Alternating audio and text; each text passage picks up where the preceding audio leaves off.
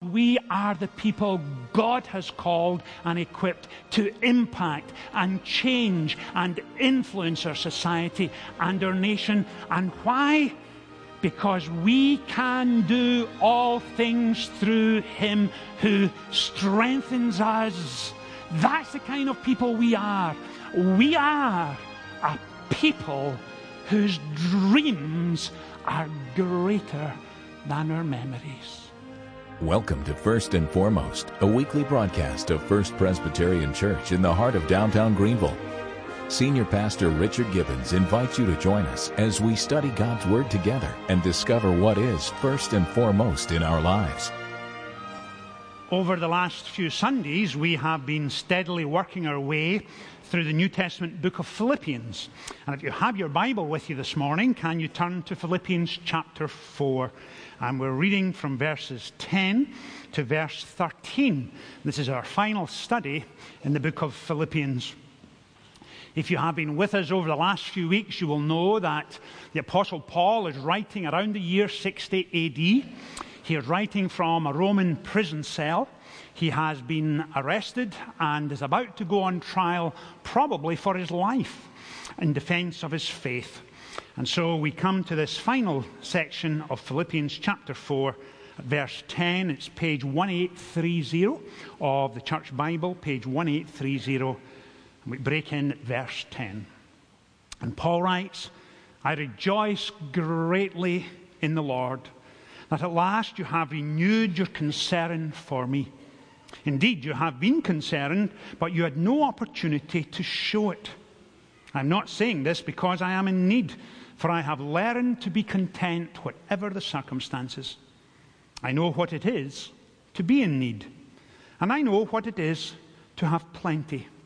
I have learned the secret of being content in any way and every situation, whether well-fed or hungry, whether living in plenty or in want. I can do everything through Him who gives me strength." Amen. And we trust that God will bless to us this reading from His holy word. Now, what is Paul doing here? He says, "I rejoice greatly because of your goodness and kindness to me." And their goodness and kindness was this, that this smallish congregation, the church in the town of Philippi, and today if you visit Greece, it's north and east, as you look at the map, it's north and east of Athens, and you can stand there. I had a close friend was there less than 10 days ago, and you can see the ruins of the church at Philippi. And here was this small church in this large town who put together a collection, financial collection, and sent it to the Apostle Paul. Because they knew he was in need. They knew he needed clothes and food and writing instruments. He was in prison, and they wanted to encourage him and support him. And that's why he writes, "I rejoice greatly in the Lord that at last you have renewed your concern for me." And he's thanking them. It's an incredible thing for someone to come to you and say, "I want you to know how much I appreciated what you did recently. Thank you." But please notice this. He goes a step further. And this is just not an expression of thanks. This is also an expression of affirmation. And what we see here in the Apostle Paul is a mark of maturity. Not just thanking someone for what they have done, but thanking them for who they are. For who they are. And he says, "I know you've not had an opportunity to express your concern so far, but now at last it has come, and you've stepped up. Thank you, thank you, thank you." That's what's happening here. And he brings them affirmation. Because Paul knows, of course, what we know. Who you are is directly reflected in what you do. Now, let me say that again. And if you're taking notes this morning, please put it down. Who you are is directly reflected in what you do. And here is Paul saying, "Thank you for being the people of God. I always knew you were." And he's bringing affirmation to them. But let me give you a challenge this morning, if I may. This is quite a challenge. It's not complex, it's not detailed, but it's going to mean your involvement. It's going to mean you're going to have to take action. And here is my challenge this morning. Can you think of an individual in your life, just over the next 10 or 15 seconds, who this week you probably need to go to, shake them by the hand, look them in the eye and say, I want you to know how grateful I am for who you are. Not what they can do, but for who you are. For the man you are, for the woman you are. Can you imagine the impact that would have on a single individual? Now let me take it a step further. Put up your hand if you've already thought of someone you need to say that to. Come on, higher than that, let me have a look. Okay, now next Sunday I'm going to ask you, choir, musicians, did you look? Did you notice who was saying that? Take a note and we'll ask them next Sunday. Because it's one thing to learn biblical principles Sunday morning, to become excited, enthused, encouraged, but to apply those principles in the messiness and the distraction of your daily living, that makes a difference. And Paul is modeling maturity for us. Not just saying thanks for what he's received, but thanks for who you are. That's what's going on here. And then, as we've noticed Sunday by Sunday, Paul doesn't stop when he makes a point. He takes them deeper again, and notice what he says next. He said, I am not saying this because I am in need, for I have learned to be content whatever the circumstances. I know what it is to be in need. I know what it is to have plenty. I have learned the secret of being content in any and every situation, whether well-fed or hungry, whether living in plenty or in want. Or in want. I have learned to be content. Some of you are aware, last Sunday morning was for us one of the climaxes of our stewardship season. And last Sunday was Commitment Sunday. And as I stood at the front of the sanctuary watching individuals and families come forward at all services, it was a very moving moment. Because we had last Sunday 334 families and individuals stepped up with a pledge and said this: as for me and my family, I support the ministries that God is calling us to at First Pres. I want to invest in all you're doing. I want to be part of a church that makes a significant difference to people you minister to. I'm excited about it. I'm committed to it. I want to be part of who you are. I want to live out my life in the messiness and distractions of everyday life. Because as Christian folks, we know we should raise our family with Christian principles. We know we should act at work with Christian principles. But we equally apply those principles to the area of finance. And it was a moving thing last week. In fact, last week we had more pledges by 2 than 2015. And that was not a little increase, but we were grateful for it. But here was the significant increase. Those who pledged across the board had made an increase in their financial commitment by 15%.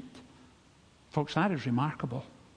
What an encouragement that is for our elders and our deacons to know that here is the congregation saying, we're behind you, we support you, thank you for your leadership, thank you where the Lord is taking us. We want to be part of that. So thank you, thank you, thank you. That makes a huge difference in the life and ministries that we are involved with. Thank you. Some of you will know this, so please forgive me. During late September and during October, our elders and our deacons also stepped up. And they increased their pledge by 20%, and every one of them, 100% of our elders and deacons stepped forward and said, I'm with you. So let me say it again. Thank you for who you are. Not just for what you do, because who you are is reflected in what you do. So thank you for that. But I have a question this morning, amidst all of my thanks. And my question is this: how is it even remotely possible that he says, I can be contented whatever the circumstances are? Now think of that. I can be contented. The secret to contentment for Paul was what? It was what we've noticed over recent weeks. It's what we've been learning. It's what we've been focused on. His secret to contentment was this: not the circumstances in which he lived, but his relationship with Christ.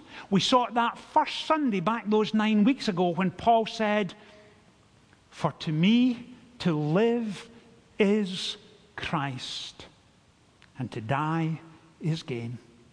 It was his relationship with Christ that brought him joy, unspeakable, overwhelming, outrageous joy, because he knew this, that regardless of the circumstance, regardless of the situation, none of this was a surprise to God, and God had him in the palm of his hands and would not let him go. And whatever tomorrow brought was just fine with Paul, because God held him fast and wouldn't let him go. It was his relationship with Christ that determined his circumstance and determined his inner contentment. Someone sent me this a couple of years ago, but it was worth sharing this morning, and it reads like this: sometimes we act like thermometers. We merely register what is going on around us. If the situation is tight and pressurized, we register tension and irritability. If it is stormy, we register worry and fear. If it is calm, we're quiet and comfortable. We register relaxation and peacefulness. Perhaps we should be more like a thermostat than a thermometer, regulating the circumstances around us, regulating the atmosphere around us, being mature change agents who never let the situation around us dictate to us, but allow our relationship with Christ to determine our circumstance. What a helpful illustration that is. Because when we are confident in, when we are maturing and growing in our faith, what we bring into a situation, what we bring into circumstances makes a world of a difference. World of a difference. From time to time, I will see it in the hallway here at church. I see it before the morning service starts. I see it after the morning service starts. When 2 or 3 folks are off to one side and you can see them engaged in tough conversation, and then inevitably someone will put their hand round the shoulder of the person they're talking to, and the heads will bow, and you can hear them praying together. And you can imagine the conversation of someone saying, I had no idea you were going through a week like that. I just had no idea. But I want you to know I'm there for you. If there's anything I can do for you, let me know. And I want you to know I'm praying for you. In fact, can I pray now? That's what it means to be the thermostat, influencing what is happening, participating in the circumstance, but not allowing the circumstance or situation to be overwhelming. To do the opposite. Let your relationship with Him bring deep, lasting, abiding contentment. That's what's going on here. Now, let me give you a second challenge this morning before we move to our final point. And it's this. We said this a couple of weeks ago, and it's worth saying again, that on Sunday morning, As we gather for worship and open up God's Word, we do so because we believe it to be the Word of God. We believe that it impacts our lives, that it transforms our souls, that we hear God Himself speaking to us and convicting us, sometimes challenging, sometimes comforting, through His Word. But one of the difficulties we face is this, that Sunday morning is exciting, it's dynamic, it's life-giving, it's life-affirming, and whenever we study God's Word, we say we ought to and we should take these principles and apply them. But on Monday morning, in the messiness of distraction and schedules and family commitments and getting to work, we have elevated this book so far that we leave it up there as ought to and should and forget to apply it. And this morning, as we come to our final point here, I want to make a plea for application. And the plea is this, that throughout this epistle, again and again, you will have heard me say it multiple times, that we are a people whose dreams are greater than our memories. And that's been our dominant theme throughout this epistle. In fact, it's at the top of your worship folder this morning, because those words dominate this epistle. Taking and applying and living out our faith day by day through relational connectedness, being equipped on a Sunday morning to then engage with the culture and society around us, to be mature change agents, not just to let society and culture around us change us, but for us to do the opposite, to influence and change and bring the gospel into the center of public life. That's one of our stated aims as a church over these next 4-5 years. And one of the things I want to plead with you today to do is this. There are passages upon passages in their thousands throughout Scripture that talk of the enabling grace of God, the strengthening of God, talk about His comfort. But notice what Paul says right here as he brings it to an end. He says this, verse 13, and if you don't have this underlined or noted in your Bible, please do that. I can do everything through Him who gives me strength. Let me say it again, because I don't want you to miss it. It's one of these verses that we should commit to memory, hang on to. It's a motto for the Christian life. I can do everything through Him who gives me strength. And Paul is not saying you can do whatever challenge, or you can conquer whatever challenge comes your way because of your life's experience. You will be fine on the basis of your education or your expertise. He doesn't say any of that. What Paul understands is this: as he looks back on his own life, from that first day of meeting Christ on the road to Damascus up to these latter stages of his life, he can say this: I can do everything through Him who gives me strength. Not through self-confidence, not through self-reliance, but through Him. And when the challenges and circumstances come, we rest in Him. We've seen that multiple times. But here's my final challenge, and it's this: that in society today, in a 21st century cultural setting, we live in a culture where sin is dark and distasteful and deeply disturbing.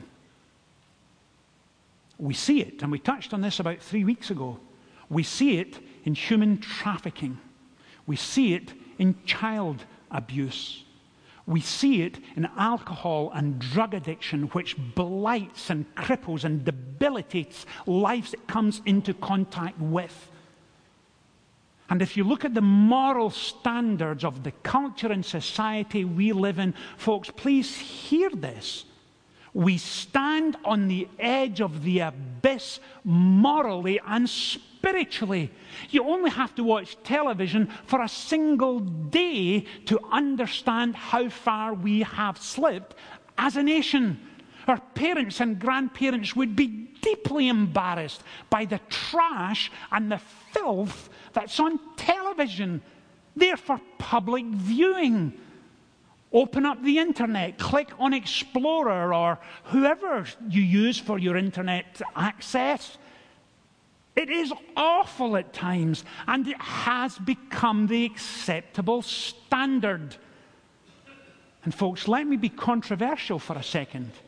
And I don't want to be controversial for the sake of being controversial, so let me fill it out a little before I make the statement.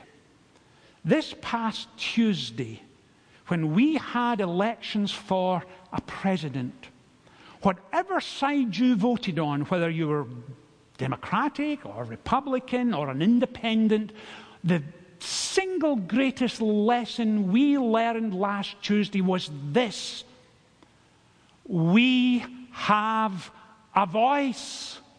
We have a voice. We, the people, have every right to stand up and say, enough. We will no longer live with this substandard of morals across our nation. We will not watch stuff on television that's bordering on the pornographic. We will no longer put up with trash talk and lies and media blurb, spinning things whatever way suits them for their own agenda. Because there is such a thing as righteousness and honesty and character and integrity. And if the church does not speak up, who will speak up? Who will speak up? And we will continue down the slippery slope of mayhem and chaos, morally and spiritually. And we need to stand firm.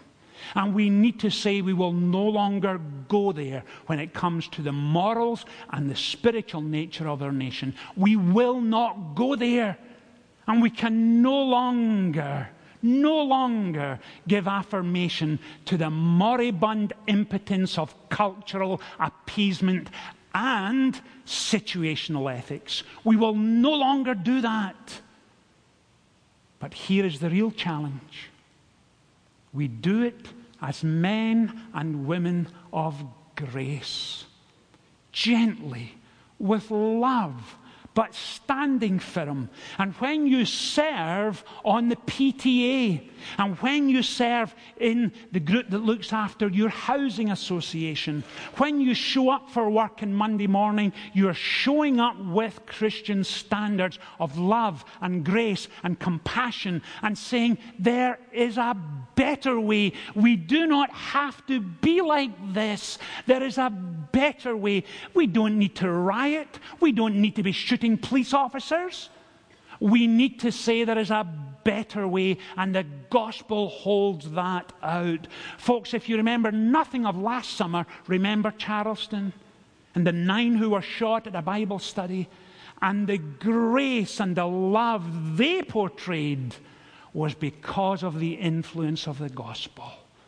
Now, we are not perfect people. We're not. And we raise our hands up and admit that. But we also admit this: we're not the people we used to be. Neither are we the people we want to be. But we're heading in that direction. And we will not give up, and we will not surrender, and we will not give in, because we are the people God has called and equipped to impact and change and influence our society and our nation. And why? Because we can do all things through Him who strengthens us. That's the kind of people we are. We are a people whose dreams are greater than our memories. Amen? Amen. That's who we're called to be. That's who we're called to be.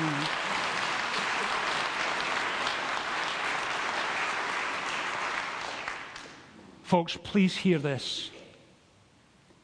For all of the thanks and affirmation we've been challenged to give to others this week, there are generations yet unborn who will thank you for this Christian stance you take.